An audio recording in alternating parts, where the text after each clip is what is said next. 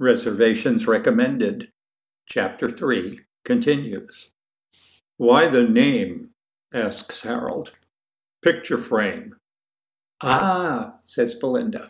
Well, when you start playing, I don't believe I said that. Maybe it is a game.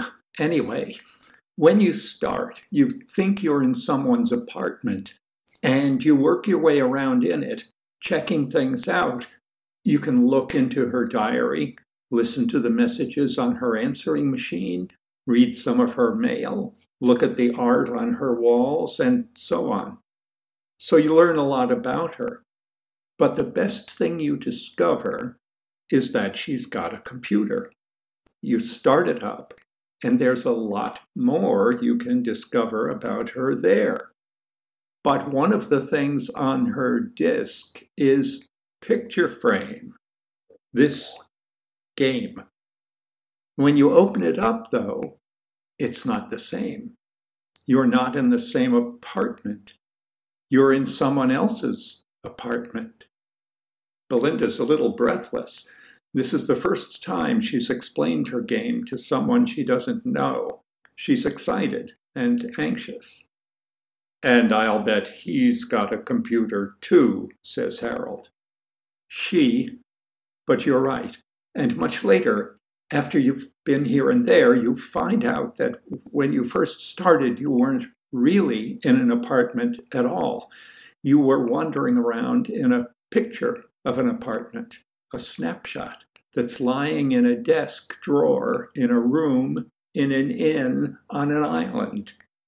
And so you can go right back to the beginning. So the question is, when have you been in the picture? And when have you been in the frame? She's done.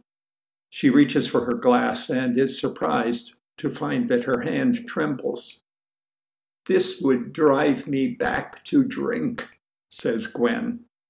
Probably, says Belinda with a venomous smile. But why do you do it? Asks Harold.